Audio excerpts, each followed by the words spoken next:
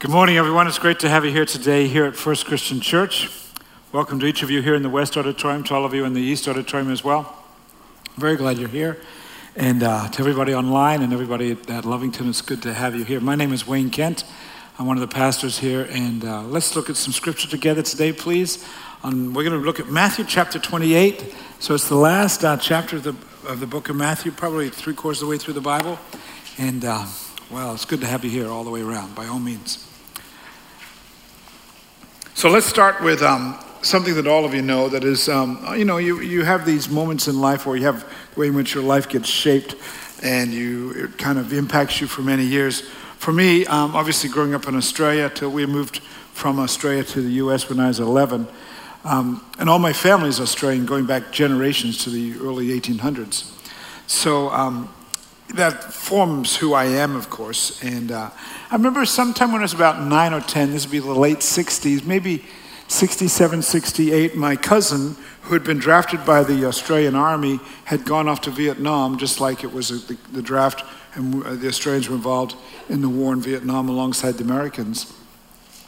He came home from Vietnam, quickly got married, and within a brief period of time, in the little church that we attended, family church, my grandfather was the pastor, and there were maybe 40, 50 people on a good Sunday. Reg and Marion, his wife, stood up to announce that they were going to be missionaries to New Guinea.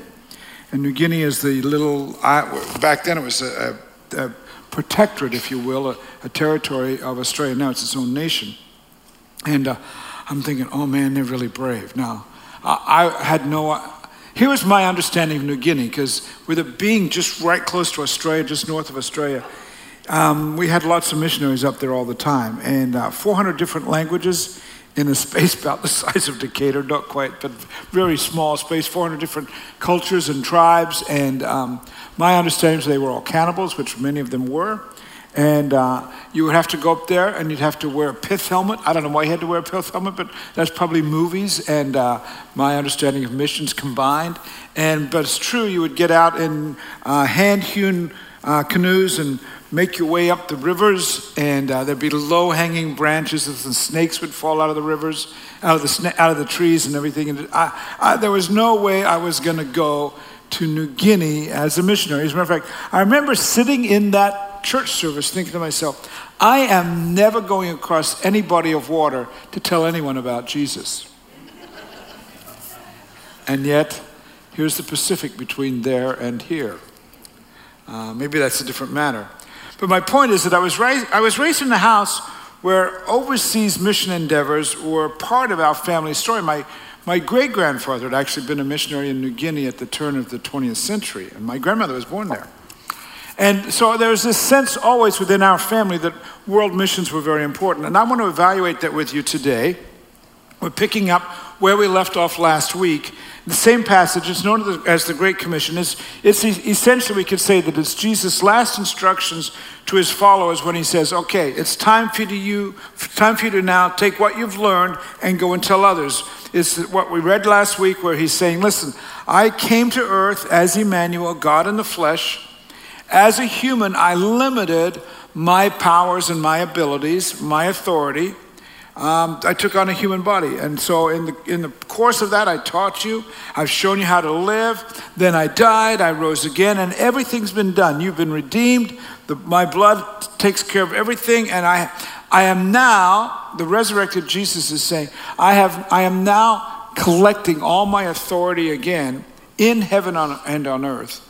And now, as my followers, I'm transporting that authority into you, if you will, or I'm commissioning you with this, to use that authority and to go and tell others. And would you read the passage of Scripture with me then? Matthew chapter 28, beginning at verse 18. This has been the driving force of the church for 2,000 years. Last few moments before Jesus ascends into heaven. All authority in heaven and on earth has been given to me. That's what we looked at last week. Based on that, therefore, here's what you're to do. Go and make disciples of all nations, baptizing them in the name of the Father and the Son and of the Holy Spirit. So go tell people about me. Teach them to obey everything I've commanded you. And surely I'm with you always to the very end of the age. It's quite clear. There's no no ifs, ands, or buts, that Jesus expects his followers to evangelize. It's expected that Jesus' followers will tell others of their faith throughout the world. This is his great commission, and he expects us to evangelize. He expects us to tell people locally who don't know him, this is how you come to know Jesus Christ, and we're supposed to then take that message and go to the entire world. It's all nations. Go and make disciples of all nations. So we go then to both Decatur and our community. We'll deal with that next week, how we manage and use this commission locally. We'll deal with that next week. But for today, we are also to recognize that we go outside of Decatur. We go from this place, and in increasing circles we go to the whole world, if you will. Now that evangelizing, that telling others of people, can take many forms. It can be through education or medical missions. It can be through compassionate care in places of great desperation. We are to take the attitude how Jesus lived and the way in which he lived. We're to take that attitude and that care to those in need. Why? Yes, to take care of their needs, but also to tell them the story of Jesus. So both care and telling are necessary in world missions. It's an interesting thing when Jesus says to go to all the nations. That we don't see when we read when it says, go therefore and make disciples of all nations. And we don't really get what he's going on about there. But if you could go back and look at the actual language, the Greek form there is Jesus says to go to all nations. It's ethna. Does that sound like ethnic? So what Jesus is saying when he's saying nations is not countries how we think of countries. We think of countries as the U.S. and China and India. And our modern countries are defined by arbitrarily drawn lines, politically drawn lines on a map. But Jesus is speaking about more than just go to every country. He's saying go to every ethnic group. And an ethnic group is defined as this way. It's the people who all speak the same language, with the same basic lifestyle customs, sometimes, usually the same skin color, but not always. And biblical scholars, to describe this word ethna, and this ethnic understanding we use this term people groups. And so ethnic groups, people groups, are not bound by modern day borders. For example, think of the Maasai who are our mission partners in Africa. The Maasai all speak Ma as their native tribal language. On the map you can see the Maasai occupy the area predominantly for the most part that you see in red. Most of them not only speak Ma, but they also speak Swahili, the common language of Africa. And they also have to learn English once they go to school. So they're very, very incredibly educated, if you will, about how to manage life. And there are lots and lots of skill sets when it comes to language. But notice that some of them live in Tanzania and some of them live in Kenya. We've just, the Europeans drew a border line there that the Maasai go, well, okay, that's fine if you want to draw the border there, but this is where our ethnic group is. And our congregation has had a presence in Maasai land, if you will, for more than 30 years now. We have a couple with boots on the ground from our congregation, Lynn and Dory Kazir. Lynn's father grew up in this church from a child. And then Lynn grew up in this church, and Dory came and was part of the staff of this church in the 1980s.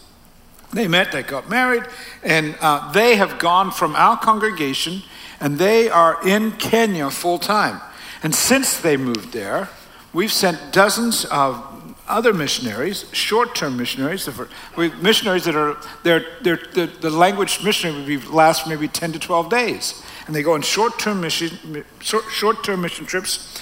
And we have all kinds of success stories. Our most recent one is the story of how we came behind a young little boy that was about 18 months old, when our missionaries, who were the Woods at the time, when they first met this family, and we followed this little boy throughout his life. He's now coming up in his 30s. And it's a story that by God's grace, he is the first Maasai physician. And he just graduated from medical school in December. And with your prayerful support and our finances, we've taken this young man who grew up, can I just say it straight up, in a hut made from cow dung. Dirt floor. We're talking way out in the bush. Grass roof. Taking care of animals like his forefathers have done for thousands of years. And look where he is today. Take a look at the screens and you'll discover a really cool story. Gary and Judy Woods are missionaries to Kenya. First Christian Church began partnering with them in the 1980s. One of the first families they led to Christ had a young son named Daniel. Daniel began his education with a chalkboard nailed to a tree for lessons provided by the Woods. He was bright, learned quickly, eventually became a high school science teacher. A group from First Christian met Daniel in 2010. We learned Daniel grew up in a cow dung hut, became a teacher, but dreamed of something more, becoming a medical doctor. He wanted to bring modern medicine to his Maasai people. The people of First Christian Church displayed generosity during a giving campaign. $60,000 was given, covering all of Daniel's medical school costs. Dr. Daniel Koitotoi completed medical school in December 2019. A First Christian Church team attended the celebration. Dr. Daniel is bringing desperately needed medical care to his people, the Maasai. It's hands-on ministry given in Jesus' name. In the future, First Christian Church's Kenyan medical teams will be led by Dr. Dan, a Kenyan leading Americans. It is a blessing to be part of a church that sees a need and meets it for the glory of God. There's one line in that video that I think is important. What's happened there because of our work in CARES, notice we said that our medical team is going to be led by a Kenyan in the future. That's already taking place in the teams we've sent in more recent years. Can you just congratulate yourselves for what's happened here and say, praise the Lord for this, all right? So that work continues with Lynn and Dory Kazir. They are home, or they're not home. They live in Kenya. They are back in the U.S. I always say that, but their home is in Kenya. They are back in the U.S. this weekend, and incidentally, just it so happened as we were planning this, they're here today. And if you'd like to stop and talk with them, they're going to be in the lobby, and you'll learn about what we've been doing in Maasai land for the last 30 years.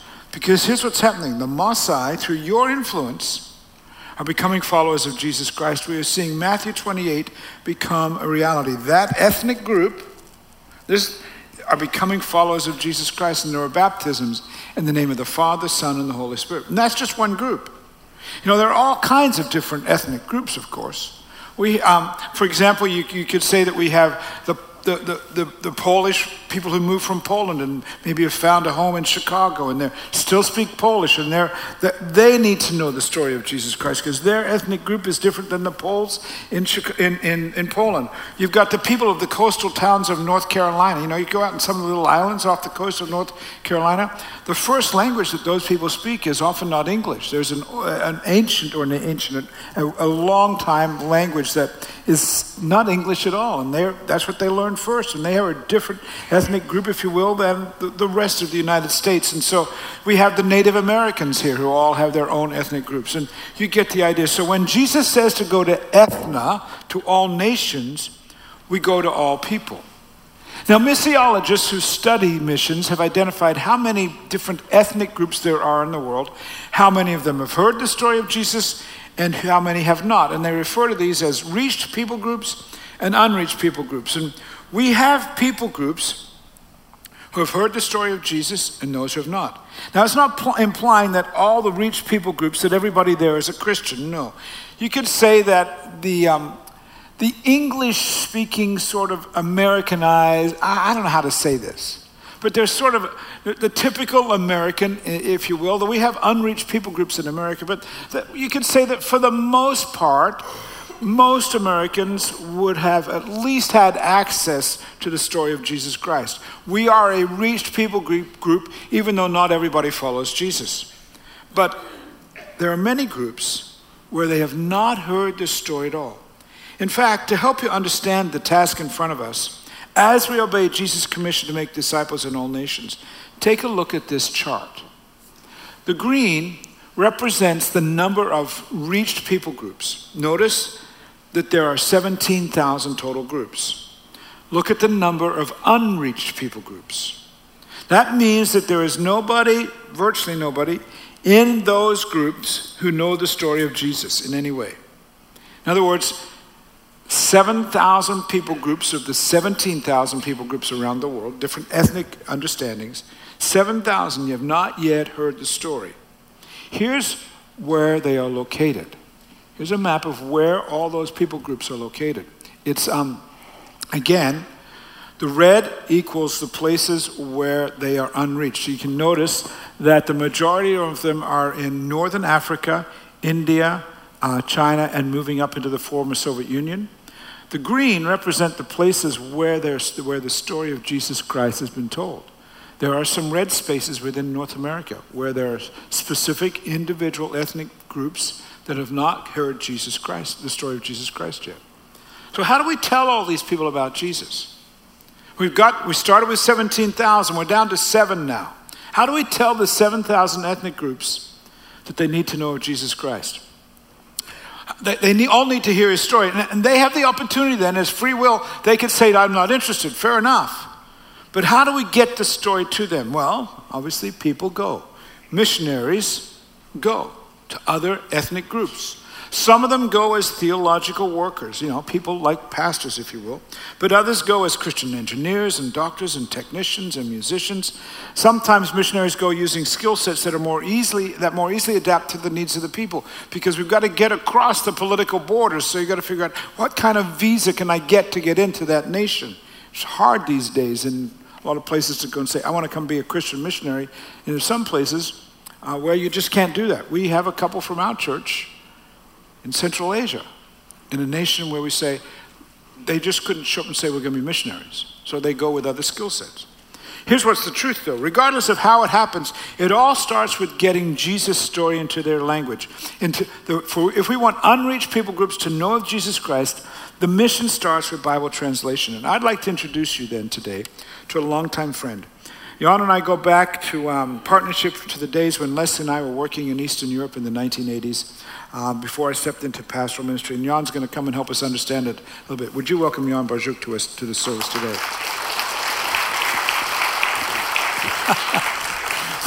So, can I just say, Jan and I, they said, make sure you guys stand together, close together, so we can get you on the camera. So we're just going to stand like this all the way through this interview, okay? That'd be really weird, wouldn't it? I even offer that we can speak to the same microphone. So Jan, who do you work for and what do you guys do? I work for, the organization is called Pioneer Bible Translators. We're based in Dallas. And my title is European Partnerships Coordinator. And last year we established PBT Poland, actually, so we can recruit people in Poland and European Union. So in other words, so you can have missionaries from Eastern Europe go to other places in Eastern Europe? Some people already go, like in Ukraine, we already have some people that are being trained, and some are already going to some countries that I probably can't tell you, but so I know Americans are very mission-minded, but our goal now is also to teach other nations to send their own missionaries. So the burden won't be only on Americans, but we can partner with other Christians. And what's your role specifically? Because I know you work with a particular group in Eastern Europe. I started working with people in Ukraine, with the gypsies, Roma people, we call them. And then we moved a little bit to Poland, but in Ukraine, let's say PBT, actually, let me go back a little bit. We have 97 projects, different language projects. We translate the Bible for 97 different ethnic groups. And some of those groups are in Ukraine, and we're translating 4 different dialects for the gypsies, for the Roma. So the gypsies of the Ukraine have 4 different languages, not language, dialects. Yeah, there could be a little bit more, and even Poland is very close to Ukraine. They have their own dialect that it's a lot different. It's called like Baltic languages, Roma languages. And so your organization is very much, mission organizations are working very much with this understanding of ethna. Yes.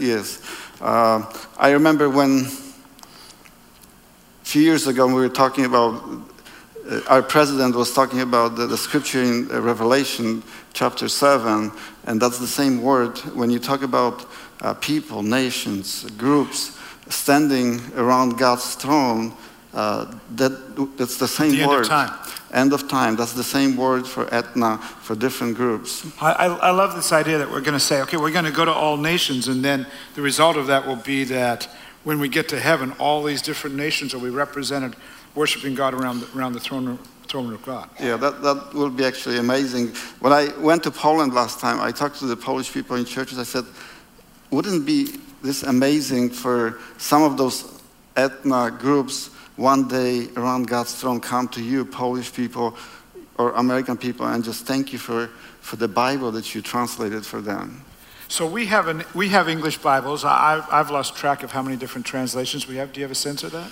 I think we have over 100 different translations in English. You know, there's some in Britain, Great Britain, some other places, but we have over 100 different translations. It's hard to even choose. Like you go to the Christian bookstore and you don't know, you should choose for the children, for ladies, for men, but this is just the same version maybe, but different Bibles. But we have Bibles translated word for word.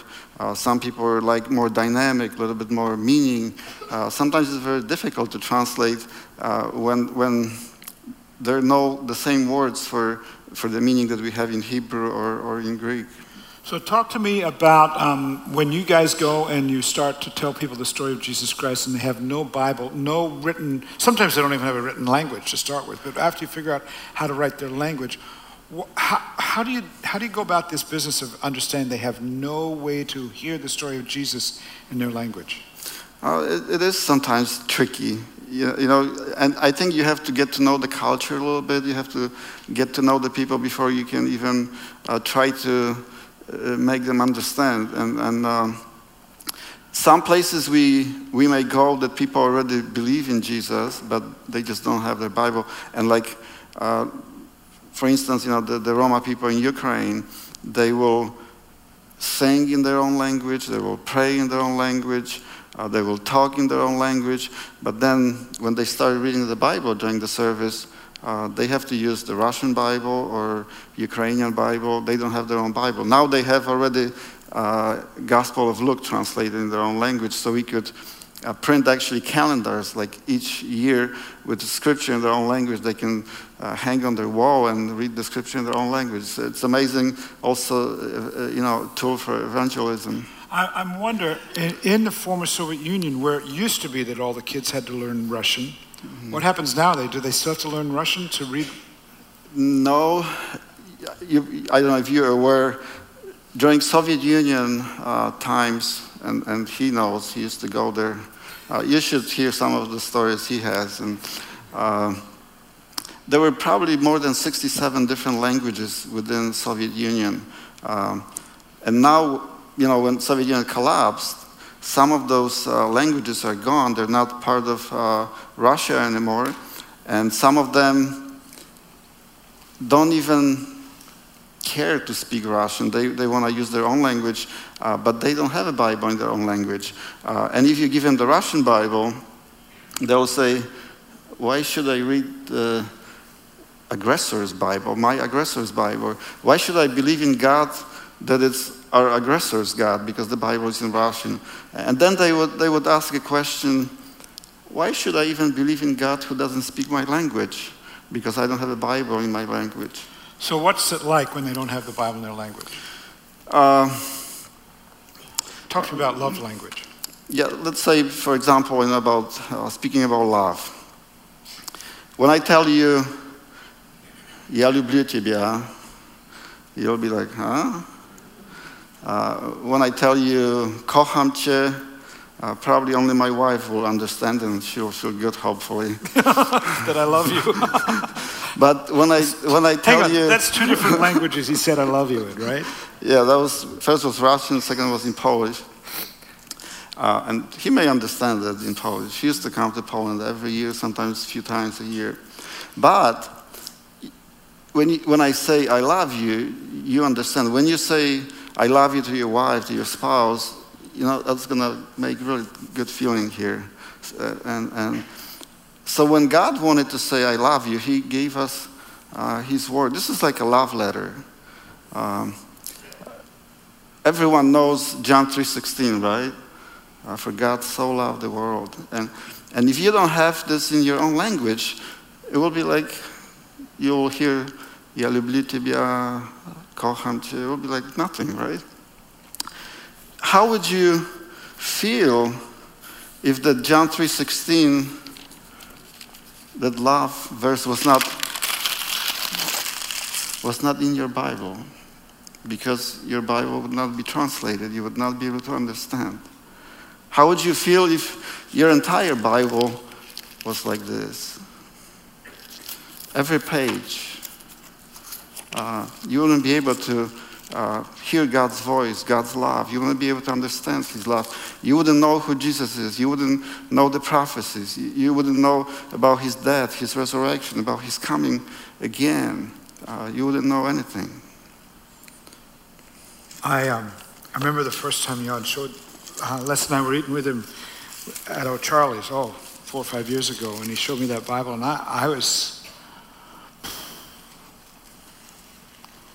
we were so blessed. And there are people in the world who don't know the story of Jesus yet.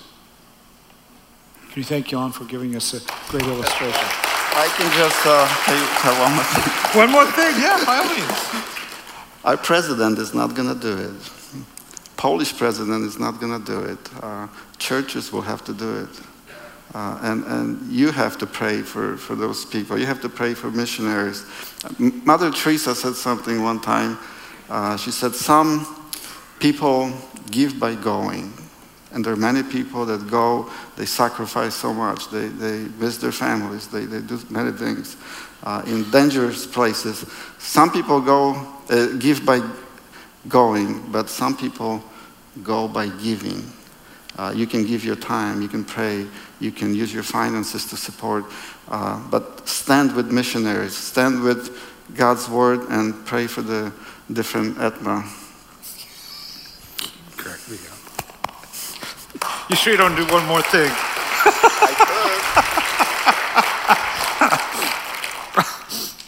By the way, Jan and his wife will be out in the lobby along with the Gazirs if you'd like to meet them afterwards.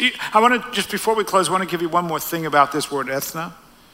Because when Jesus said he assigned his disciples the responsibility of going to every ethnic group, there's another time in his teaching when he used that word that I think you're going to find very interesting. One day his disciples come to him and say, Jesus, when's the second when are you going to, it didn't use the word second coming, but they used the word, when are you going to be fully fully on your throne? When's your kingdom going to come into play? We would say, when is the second coming? And this is what Jesus said. He said, at the end of time, as I return, the love of most will grow cold, but the one who stands firm to the end will be saved.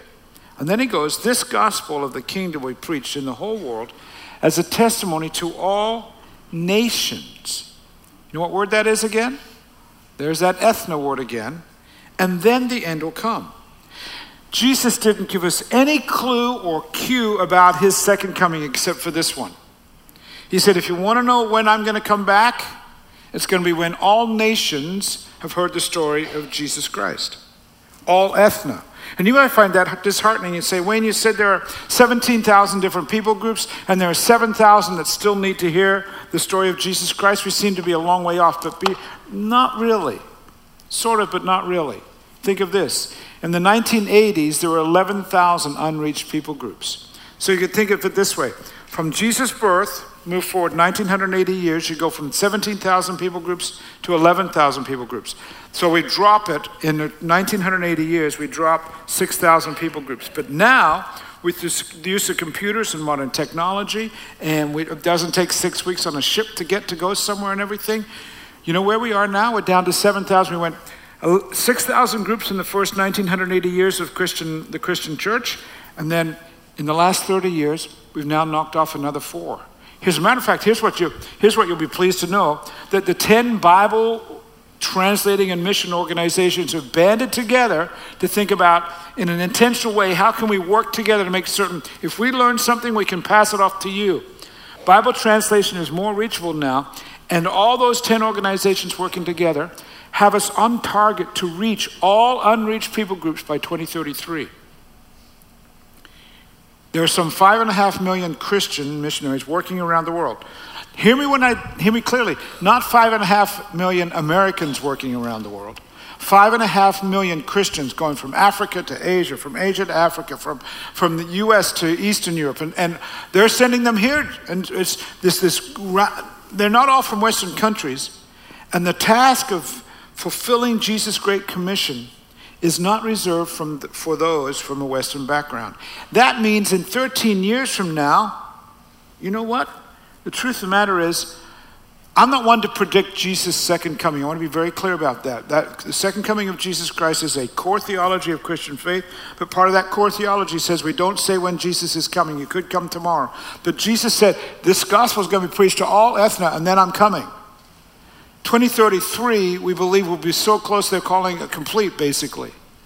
So I would suspect, friends, we're going to see the completion of this project, and majority of us are going to be alive. I'm ready. And while I wait, I'm compelled to be part of a sending congregation, because Jesus said when his workers accept the task of evangelism, then that will bring the end of time, and that'd be cool. And I just keep wondering, what's going to be the final catalyst that says, okay, now's the moment, here we go. That's one reason why I want to be part of a sending congregation. The second reason is quite simply this: Jesus said go. If I'm going to allow Jesus Christ to be the leader of my life, then I've got to say, how am I going?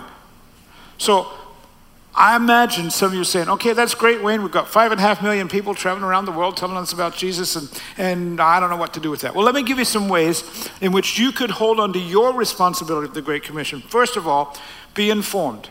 Your relationship with Christ is not about you only. Right before he went to heaven, Jesus said, go, and part of that going includes knowing more about our world. There are people beyond Central Illinois who need to know the story of Jesus. Are you in any way informed of what their story is? Or is it like we've just become myopic and we're going to go about our daily routines only? Fair enough if other people do that, but if we're the people of Christ, we are called to be informed about those who don't know him yet. Secondly, pray. Jesus once told his disciples, they're walking along a path, and he says, I want you to look up, get your eyes, and the language he uses, look around you, the fields are ready for harvest. He says, and pray that God will send workers into the harvest. I would suggest that too many of us give no prayerful thought to those who are far from Christ. Except maybe when a preacher brings a message like today. And I'm going to tell you, friend, that's not good. Get informed. Do some research. As a follower of Jesus Christ, don't be ignorant. Instead, perhaps you could focus on one unreached people group for a season. Perhaps you could add the Kazirs or Jan and his wife to your daily prayer list to say, hey, I'm going to pray that this people group, this particular ethnic group will come to know Christ. Thirdly, let's continue to be people who send. And that's a huge aspect of our congregation's ministry. Yes, we have a substantial, well-founded and well-resourced ministry to our community. We're going to continue to do that. We'll look at that next week. But we also want to send people from our church to overseas missions. Prayerfully think, prayerfully evaluate. How could your pocketbook change the eternal destiny of someone you may never meet until all Christians see Jesus face to face? How cool, as Jan said, would it be when somebody walks up to you and says, hey, in heaven here, we're standing around in the throne room of God, and I'm here because you sent someone. Someone came because you never met me till now. I'm up for that. I'm here in heaven because you gave sacrificially. And then lastly today, maybe go. Perhaps you should be one of our short-term missions teams that goes to Kenya or Cuba or Central Asia. Go and discover and be impacted. Or perhaps you should go for a longer period of time. I'm so honored that Lynn and Dory from our congregation are overseas, and Rav Sean and Lisa. But here's the question I have for you today. Who is the next person from First Christian Church, who is the next family from First Christian Church that will take on the Great Commission in that way and say, we're willing, called by God, to go where he calls us to go, and it means leaving. Young people, I know you want to impact the world, the poor, the disenfranchised, the needy. And may I tell you that missions is a profound way that you can rethink the plans you have for your career. Perhaps you're 45 and you're halfway through your career. You've got all the training and all the experience now. Could it be that you could make a dramatic shift and complete your career in a nation of need? Perhaps you're retired. You know, mission agencies have programs that allow you to take your skill set to nations for shorter stints. You can go be part of a team for 3 months or 2 years. Each translation team needs accountants and IT people and engineers and construction crews and so on. Could you do that? As a matter of fact, I learned last night from the Kazirs, they're in need of an accountant to work for their team based in the U.S. You could be on a Kenyan team doing good work for God and still live here. How cool would that be? Here's what I know. Jesus said to go, and we must do that. This is my prayer, that we will be a congregation that continues to say, man, we're going to lift the cause of Jesus Christ very high. We're not going to be ashamed in any way. We're going to lift our banner high for the sake of Jesus Christ without shame. We're going to lift Jesus' name high. And we're going to say, Lord, from age to age you reign and your kingdom has no end. You are the only king forever. We lift you high. You are the only king forever, and you are victorious, God. There is a day coming when this whole stuff called earth is going to come to an end. Now, in the meanwhile, I like it. I like being here. I'm not an escapist. I'm not looking to just get out of here. But on the other hand, if it's only 70 years long, folks, I want something more than that. And when I get to the other side, I want to make certain I'm taking you and some people I don't know with me. You up for that? I invite you to do the same thing. Let's be certain that as we lift high the banner of Christ, we consider how it works in places and how we can do that beyond our local community. Let's pray together. Father, I'm so thankful, Lord, that you have indeed blessed us, blessed me with a congregation that is willing to go many, many places. I think of the teams that we've sent to Kenya, and got kids going to Cuba this summer, and what we do in Central Asia. All of that, Lord, is really good, and we thank you for it. But Father, we're not going to just rest on our laurels. We're not just going to say, hey, we've done all this and now all is good. No, Lord. I pray that through the work of Jesus Christ within us, that we will continue to be a congregation that steps into new opportunities. Lord, I pray that if there's someone here today who needs to take the next step and maybe do a little bit of research or a little bit of study on, maybe he or she is wanting to go overseas and there's this tug. And Lord, we're asking for our congregation to continue to be Ascending Church. Locally, yes. But let's not be I don't want to be myopic, God, stuck only in where we are. We want to look up and see the fields that are ready for harvest. Give us a vision that goes beyond who we are, we pray. In Christ's name, amen.